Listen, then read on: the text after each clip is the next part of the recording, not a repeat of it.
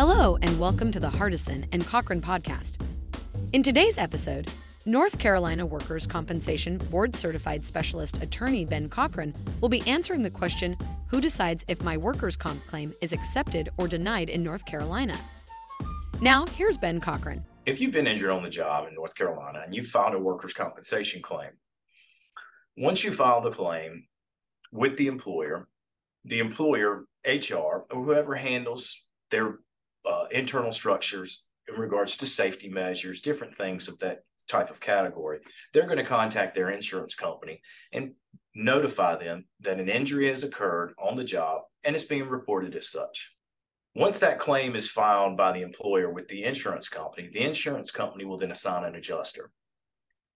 An adjuster will then review the filing information. More likely than not, they'll reach out to the claimant, the individual that's been injured, who's filed the claim, in order to discuss the nature of how this happened, where they've been for medical treatment, whether or not they had any pre-existing conditions, all of the information they need to investigate the claim.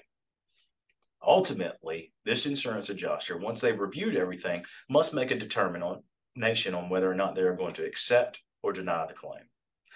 So in the very initial beginnings, as to who determines whether or not the claim is accepted or denied, it will be the insurance adjuster that is working with your employer to determine whether or not it's an accepted claim.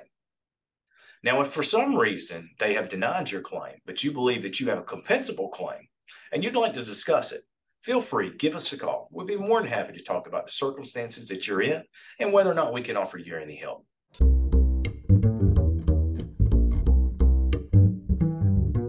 Thank you for listening to the Hardison and Cochran podcast. If you had any questions, feel free to contact the firm through their website at lawyernc.com. Once again, that's lawyernc.com. We hope you have a great day. Listening to this podcast does not create an attorney-client relationship between you and Hardison and Cochran.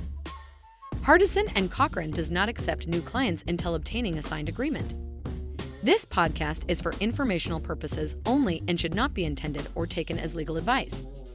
If you have a legal matter, contact a licensed attorney in your state about your specific set of circumstances.